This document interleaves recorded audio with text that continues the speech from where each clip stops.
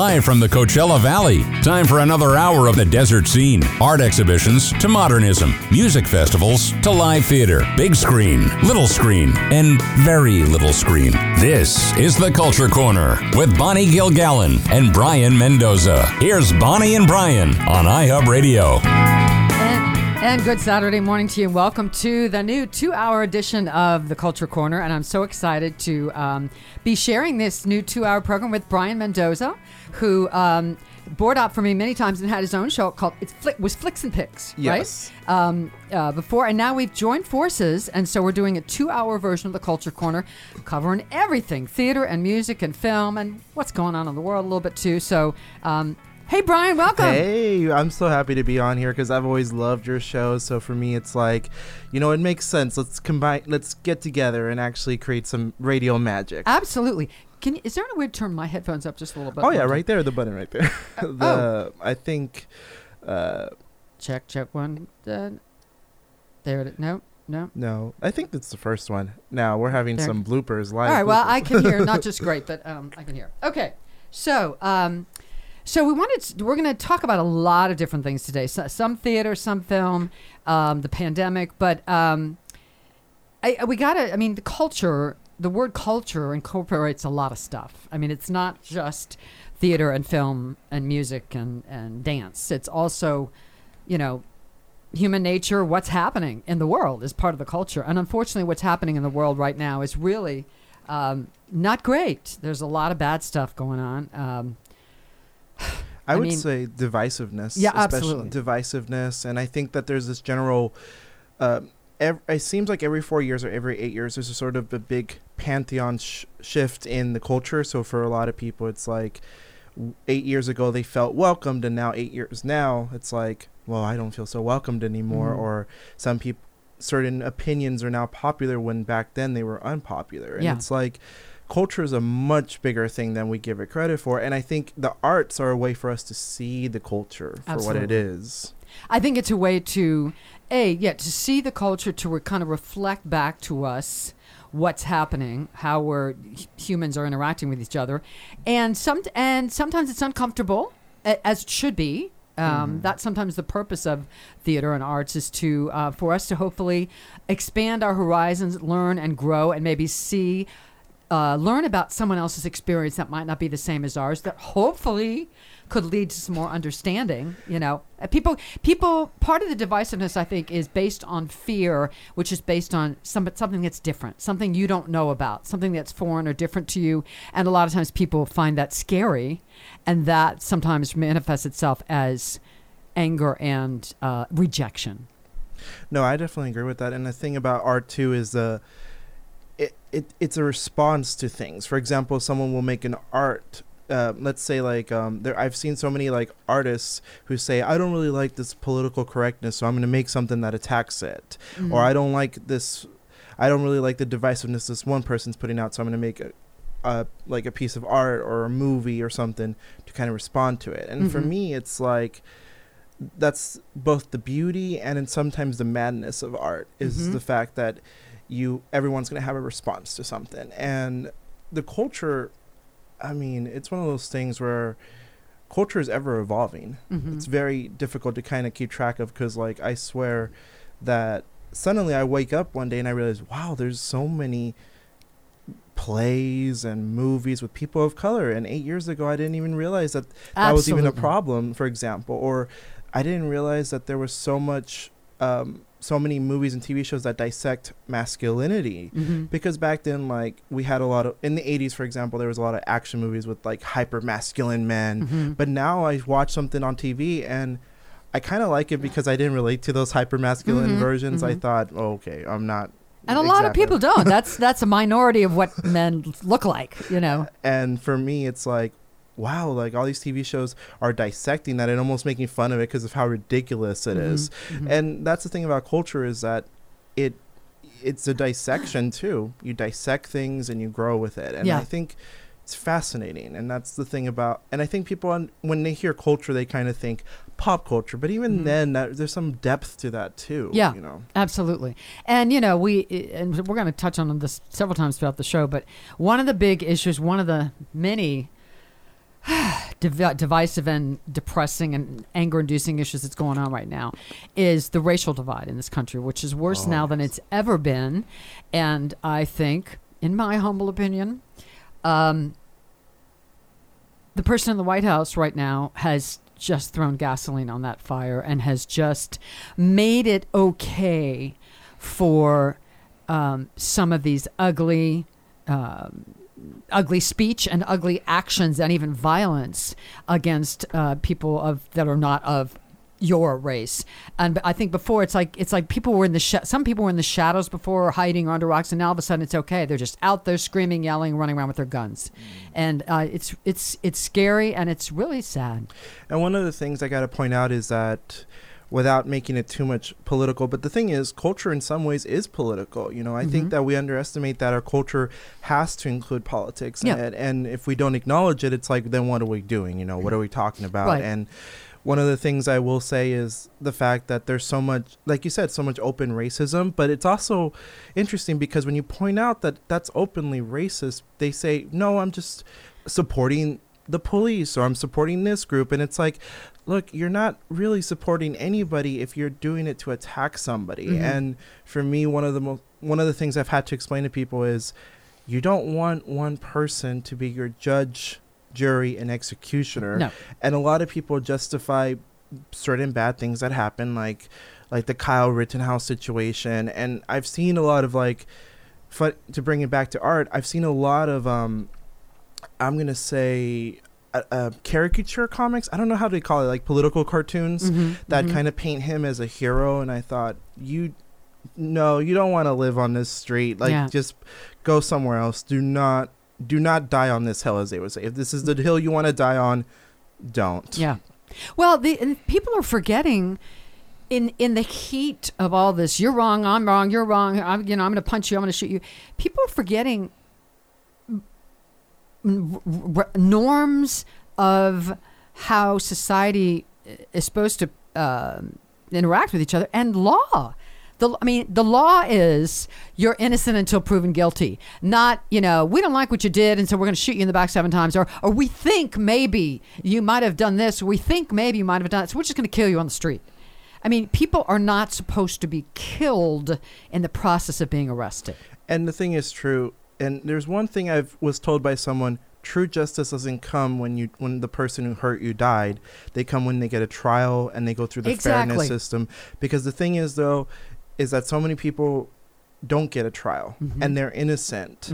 And if we treat guilty people with a trial, then it sets a precedent that innocent people will get a fair shot. Yeah. That's the thing, is that a lot of places in the world, like, people think that this is something that happens in the rest of the world. It's really not. No, it's not for the most part. No. In other countries like Norway and Sweden, they have beautiful prisons. And some people say, beautiful, what are you talking about?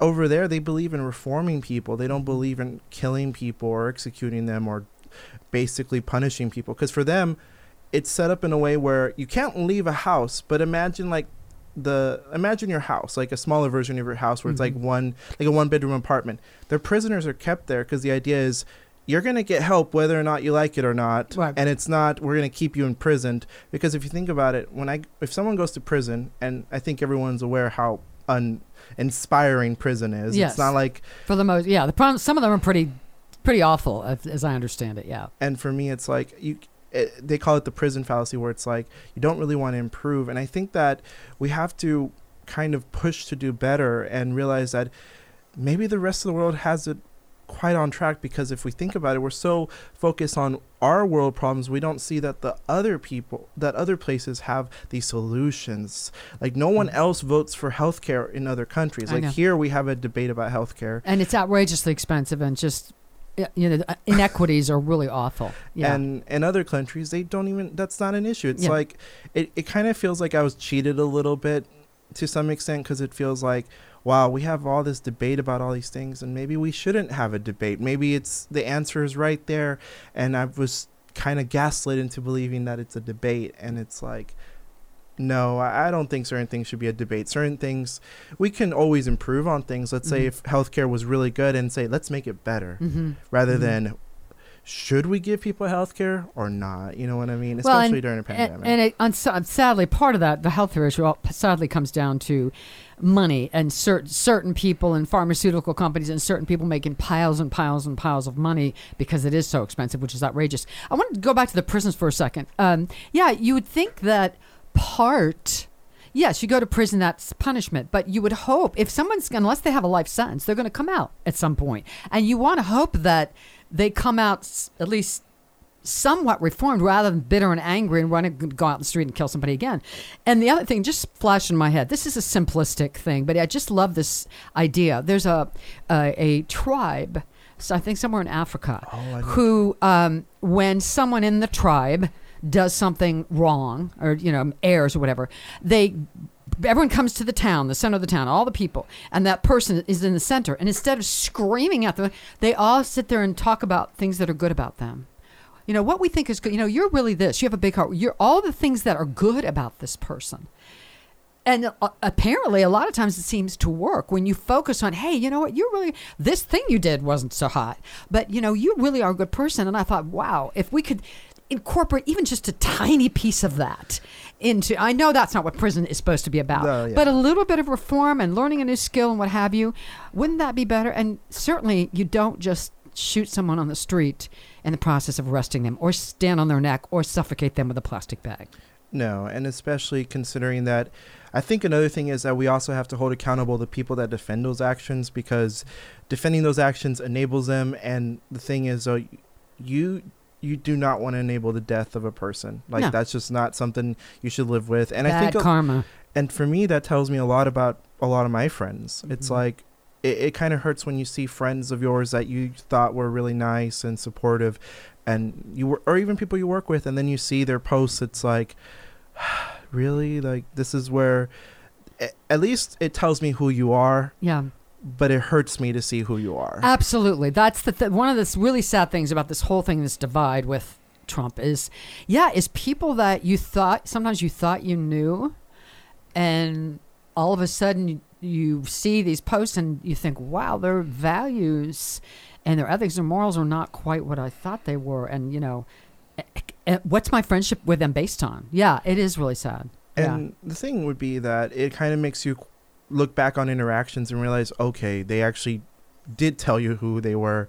They just were scared to tell you. And also because you didn't want to see it sometimes. Yeah, that's true. And I like to say the Obama era had the unfortunate thing of making racists kind of hide themselves, because you realize now they're right in the open. It's a lot scarier. Honestly, for me, it's like, I kind of wish they were more out back then, because it wouldn't be as scary. Right. And maybe by this point they would have silenced down a little bit. You know what I mean? Yeah, it's really sad. Well, I'm praying, I'm hoping, I'm looking forward to November 3rd, and hopefully we'll have a little change. But I think, we've got to start caring about each other, and just not fighting all the time. It's just sad.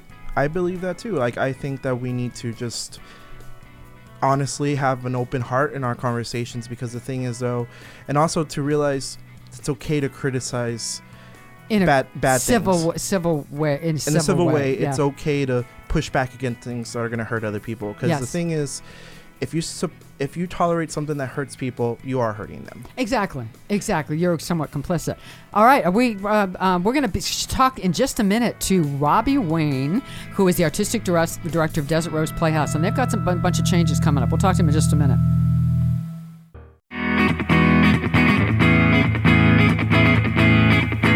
You're listening to Bonnie Gilgallon and Brayan Mendoza, talking arts and entertainment on iHub Radio's The Culture Corner. Here are Bonnie and Brayan. And we are back on The Culture Corner, the new 2-hour version, here with Brayan Mendoza. And we're joined by Robbie Wayne, one of my favorite people, yay, who is the artistic director of Desert Rose Playhouse. And I know he's knee-deep in stage stuff and bar stools and all kinds of stuff. So how's it going? I know you just recently moved from your old location, the commissary, to Palm Springs. I guess it was the old Zelda's building. So tell us about that and how that all came about. Well, I mean, it's crazy how it all happened. We had rent just adding up at the old location for a building that we couldn't use. And it was just so small. We knew that any kind of show or inside production was just, a long ways off. So rather than, accumulating all of this debt and having to pay this rent, we decided we were going to have to let the venue go. And so we told the landlords on like a Monday that we were going to have to break our lease. We were on a month-to-month because we had been there for several years. But we told the landlord we were going to have to break our lease and move everything into storage to save some money, to try to stop the hemorrhaging of money for no reason. And within 4 or 5 days, my fiance Matt went by the old Zelda's location and saw a for lease sign in the front. And he had been talking about that for about a year, about how great that space was. And so we said, well, let's just give it a walkthrough. We walked in, and the place screams that it is begging to be a theater. The way that it was laid out, just everything there. And so we said, well, let's just see what happens, So we made a video, and we asked for the money to be able to, get everything together and pay the deposit and move. And within 10 days, the community had come together and donated enough money for us to be able to move and take over the lease. And it just all happened like a whirlwind. I mean, it still seems like just a dream, the way that it all happened. That's great. Brian's got a question for you. I was going to say, for you in the old space, what does a space mean to you as a creative director? Like for you, how does the old space, like, what does it mean to you, like, as a director? Well, when we left the old space, I cried a couple of times because there was so many amazing moments in that space, and the challenges were so unique. I mean, the ceilings were only like 8 feet, and we had lights on top of that, and then a stage, and then it was just a tiny space. And it was still like losing an old friend because we had so many amazing memories there. And then to walk into this new space with, 18, 20-foot ceilings high and to see all of this stuff, it's going to be a totally different experience. So there's still a loss of the, like I say, it was like my old friend. There's a loss of the old space, but the creative opportunities in the new space are just so much bigger. I mean, we can really raise the levels of the shows in this new space more so than what we could in the old. But, they still were amazing, both in their own unique ways. So, Robbie, I know, do you have sort of a timetable? I know you still have a lot of work to do to get both renovating the space, and then, of course, some of it depends on the pandemic and what's happening when the regulations of what can be open and not. Do you have an idea of when you might have an actual season or how that would manifest itself? I have had a lot of ideas over the last couple of months, and life has said, hold on, that's not happening. This is your reality. So, I'm playing it day by day. We're getting it ready as fast as we can. And then as soon as we feel safe, and that's the thing, it's when we feel safe for us, for our patrons, and for our actors and our cast and crew, when we feel like it's safe for us to come in under whatever regulations and precautions, then that's when we'll open. But, right now, honestly, looking at it, I don't see it happening before December, January. Yeah. That makes a lot of sense because I think everyone in the theater community is really unsure about when we're going to come back, when are we going to be able to have fun and feel safe, because movie productions are coming back and people are getting sick on them. Yeah. But you said you had some ideas. Now, here's kind of a question I wanted to ask, but is the year 2020, the political climate and COVID, has it inspired any ideas for future plays that you may have actually? Well, if not inspired me to do plays, it's definitely given me some insight as to what I think the general public and the community is going to want to come out to see, if that makes sense. Yeah. So, I feel personally in our programming coming out of the gate, we're staying away from politics. We're staying away from, disaster themes. We're staying away from all of that because when people go to the theater, I feel like they go there to be taken away from their regular life. I don't want to put on stage what we've been going through for all these many months Right. and then just reminisce about that kind of thing. How awful it was. I've been Yeah. happy. Yeah. Yeah. I think happy and fun and all of that. Yeah, I think when theaters reopen, at least for a while, people want to see, stuff like Oklahoma, Little Mary Sunshine, happy, happy, happy, because that's been too dark for too long. And Exactly. escapism So it's gotta be bright. is valid. It's not, you can commentate on the thing that's happening, but escapism is just as valid form of art too. Yeah, because you got to stay. We don't want to all just want to be slitting our wrists every day. I mean, we got to find ways to stay happy now and then. Yes, exactly. So we in our game plan, everything we're doing is laughter, or it's going to be very light, or it takes you to a whole other place outside of your regular life. Well, Robbie Wayne, congratulations on the new space. I can't wait till it's all done. We get back in there. Check out Desert Rose Playhouse website and see what's going on. Have fun. Don't work too hard. Okay. Thank you so much. I can't. The curtain rises on local and regional arts and entertainment. From music to theater, films to fine art, it's the Culture Corner. Get connected. Call 760-544-TALK. That's 760-544-8255. Here's Bonnie and Brayan on iHub Radio.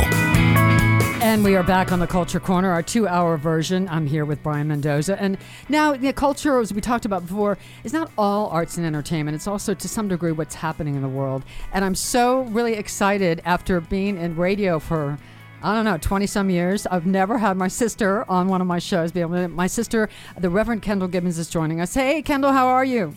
I'm doing well. How are you? Good.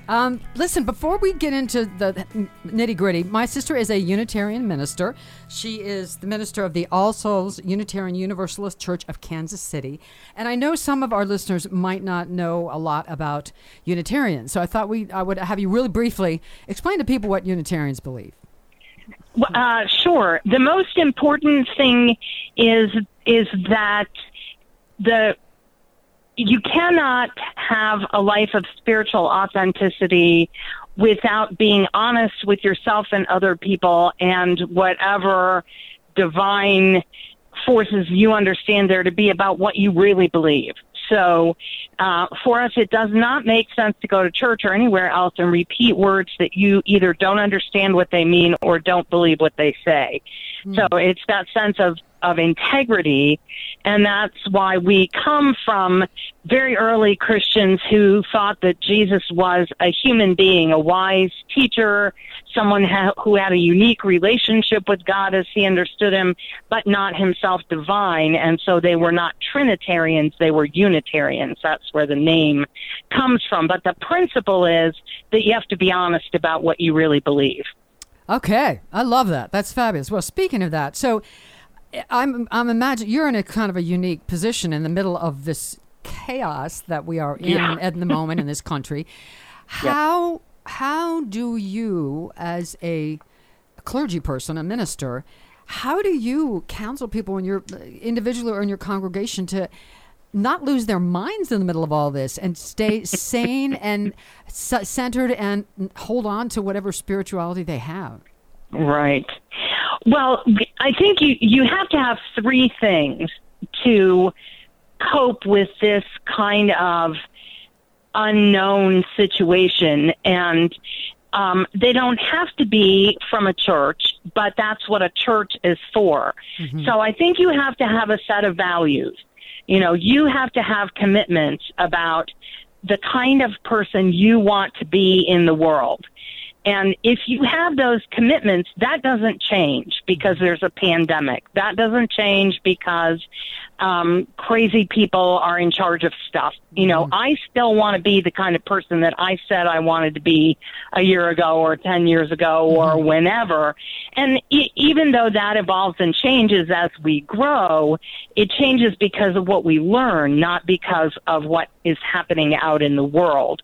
So if you have a set of values, a commitment, a picture of what kind of person do you want to be, you hang on to that. You don't throw that out the window because everything is changing around you.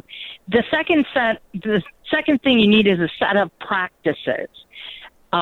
that both practices that are nurturing and comforting to you, and then practices that call you out to make a difference in the world. So, some people garden, some people journal, some people do meditation, whatever that practice is that helps you be in touch with yourself and what gives you strength, you keep that up. You don't let that go, no matter how crummy you're feeling. And even if it doesn't feel like it's productive and it doesn't feel like, it's not making me feel real good at the moment, that doesn't matter. You keep doing it anyway because it's going to nurture you over the long run. And the same thing with the practices that call you out into the world. If you work with feeding the homeless like my husband does, or, if you tutor at the local school, or if whatever it is you do to try and make the world a better place, keep that up. Mm-hmm. And even though you feel like, well, this is a drop in the bucket, this doesn't really make any difference, it does. It makes a difference to your life and the lives of the people you touch. So you stay with those practices. Mm-hmm. And then the last thing we all need is community. We need a group of people who are going to know us, who are going to appreciate and support us, who are going to question us when they see something weird going on. And they're going to be there for us when we need them, and they're going to expect us to be there for them when they need something from us. And that keeps us tied to the world. It keeps us tied into our humanity. Mm-hmm.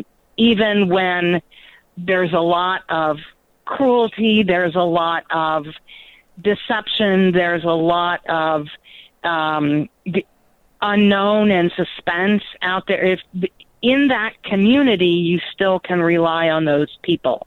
So I think if you have those three things, you will be okay. Mm-hmm. And unfortunately, I think the community piece of it is a little harder now because we're can't gather in huge groups and worship together, have parties, or have fun. It's got to be very either distanced or very small groups. So that's even more challenging than normal. Right. It is, which is why I always have told people don't wait until someone dies to start asking your theological questions. That's not the right moment to be trying to build that. So I think of it as doing your homework. Be prepared to understand what you think about life and what your values are when you're not facing a crisis. Mm-hmm. And the same thing is true now. It's very hard to build community from scratch right now. You say, So, but it can be done. For a lot of people, it just means reconnecting with family. That's the first step. Mm-hmm. But also there are groups online. I mean, our congregations are doing everything online pretty much now, and we're finding ways.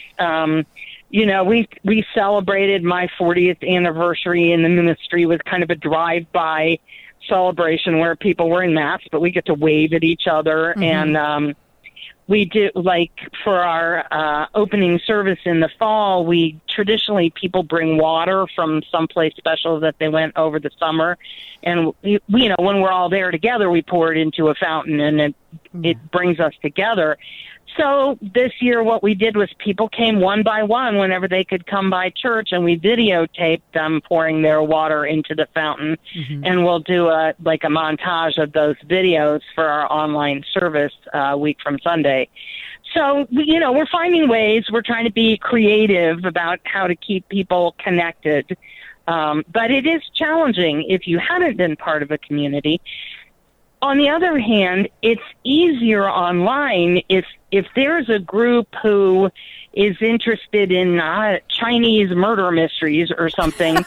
you can find those people, right? Yeah. And it doesn't matter where they are in the world. Mm-hmm. You can still create connections with them through the online virtual reality. So that's an opportunity we really haven't done as much with in the past because it is so much more satisfying to be together in person. Mm-hmm. But now, that's the challenge. That's the tool that we have to work with. So how can we be creative and make it effective?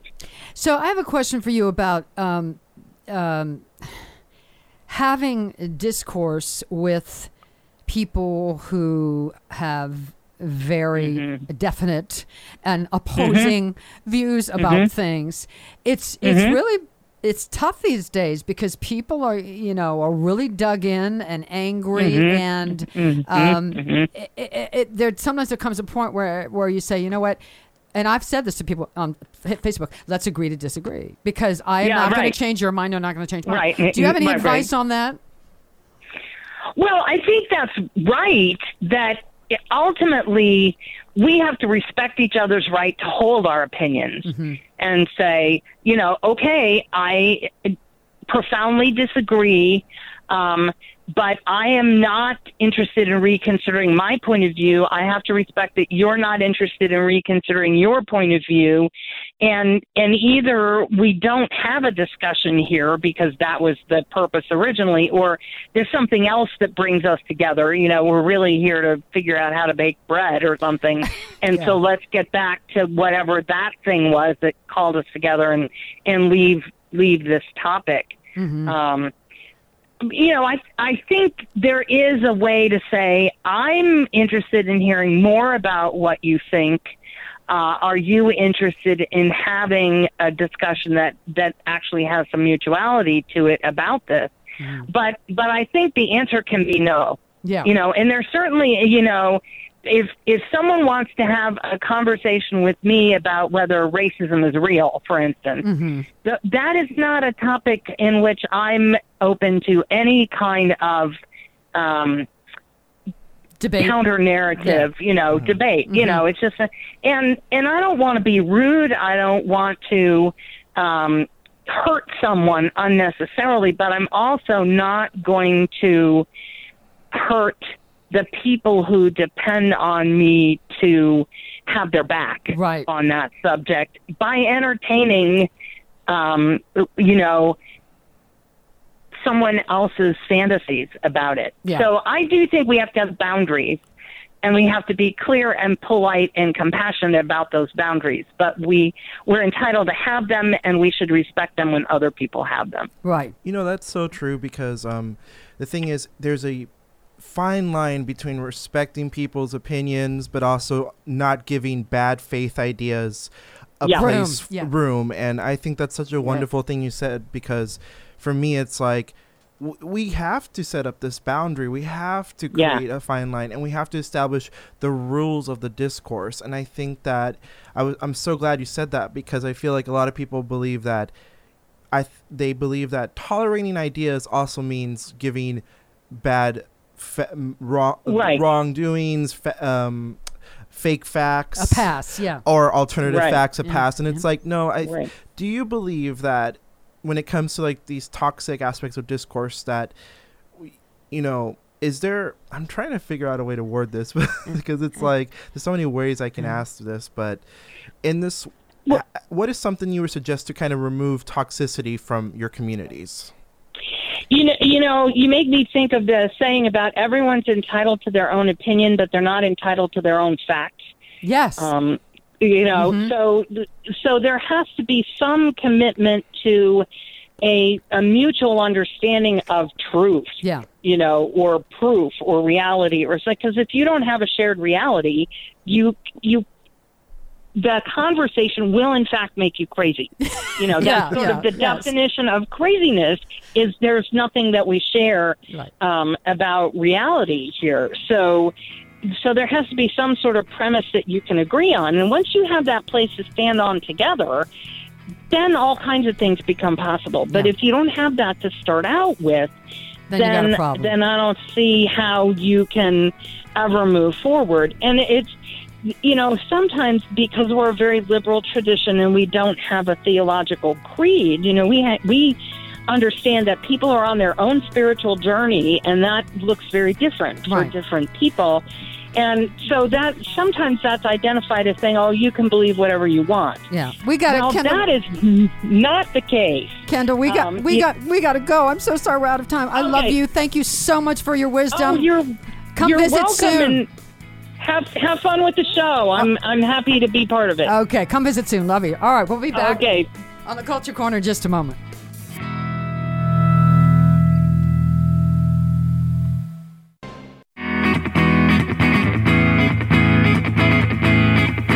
You're listening to Bonnie Gilgallon and Brayan Mendoza, talking arts and entertainment on iHub Radio's The Culture Corner. Live from the desert cities of Southern California, here's Brayan and Bonnie. And welcome back to the Culture Corner. We're about to wrap up our first hour. Wanted to get back to some news, entertainment news. And one of the things that Brayan had mentioned to me earlier was this whole thing about Chadwick Boseman. It was so sad, first of all, to lose someone at that young age to colon cancer. But we were talking about the whole controversy about some of the last pictures he posted on Facebook. He'd lost a lot of weight, and people assumed he was on drugs or whatever. So, talk a little bit about that. You know, for those of you who don't know, Chadwick Boseman is famous for being Black Panther. My bad. I was going to say he plays the character Black Panther in the movie Black Panther. Huge movie. And it wasn't just a one-character movie. He was in other movies like Captain America, and then he was also in the Avengers movie. So the Black Panther character is a popular character in the Marvel Cinematic Universe. Mm-hmm. And Black Panther is the first superhero movie to be nominated for Best Picture at the Oscars. And the first African-American superhero, really, right? Yeah, and the first one to really be aimed at an African-American audience with an understanding of, like, African-American culture, Afrofuturism, and he played Jackie Robinson in 42, James Brown in Marshall, James Brown in Get On Up, and then he also played Thurgood Marshall. Amazing Marshall. career, and is relatively short as it was, but amazing career. Yeah, and he was 43 years old. So to give you guys that context, the last couple months during the pandemic, he had posted a video in support of something, and he looked unusually thin. And now the thing about Hollywood actors is that they kind of have to keep, for superhero movies, they kind of have to keep a certain regimen where they're thin, but they're also toned up. Mm-hmm. And in some cases, they might even have to gain weight for a role. Like a couple other, there was one actor who actually had to get fat because their character gets fat in the role. Mm-hmm. But Chadwick Boseman, when he posted those videos, a lot of people jumped on it, and they went from saying Black Panther, they took a picture of him as Black Panther, and then a picture of him when he was dying, mind you, he was dying, and said Crack Panther. And it's so awful. It really is. And like, the thing is, though, a lot of people that I know made these jokes, and then I haven't said anything to them, but I felt that, you know, there's something really off-putting about those jokes, and the way he was really sick looking. Like, looking back at it, he was sick, and he had colon cancer for 4 years. Never talked about it. That's true, and he never talked about it. And I do have to say, though, is that there is a place where an actor should definitely keep private about their affairs and all that. But it's also important to kind of not make that the point of their sickness. You know, the fact is that there are plenty of people that are outspoken about being sick, and they're just as wonderful and as strong, worthy of your attention and admiration as someone like Chadwick Boseman, who did keep it to himself. It's okay to like be open about your suffering, and it's also okay to be private about it. It's a personal choice. That's a very personal choice. Yeah. No, and no one has a right to criticize that. Yeah. And I definitely agree with that. And also, it tells you a lot that the age of 60 is not the age of cancer. The age of cancer could be any age. Yeah, kids get cancer, sadly. And the thing is, though, they actually talked about this. Actually, his death actually sparked a conversation about the fact that the African American community gets screened for colon cancer. Yeah, and they get hit pretty hard with it, and that it actually turns out that colon cancer could actually affect young men a little bit more often than we anticipate. So so that it was he in that way did us a service and left us that legacy in addition to his wonderful film career. And and the funny thing and the sad thing, though, is that a lot of black boys lost a hero. And it's such an unfortunate thing because when you think about it, black children don't really have that many superheroes.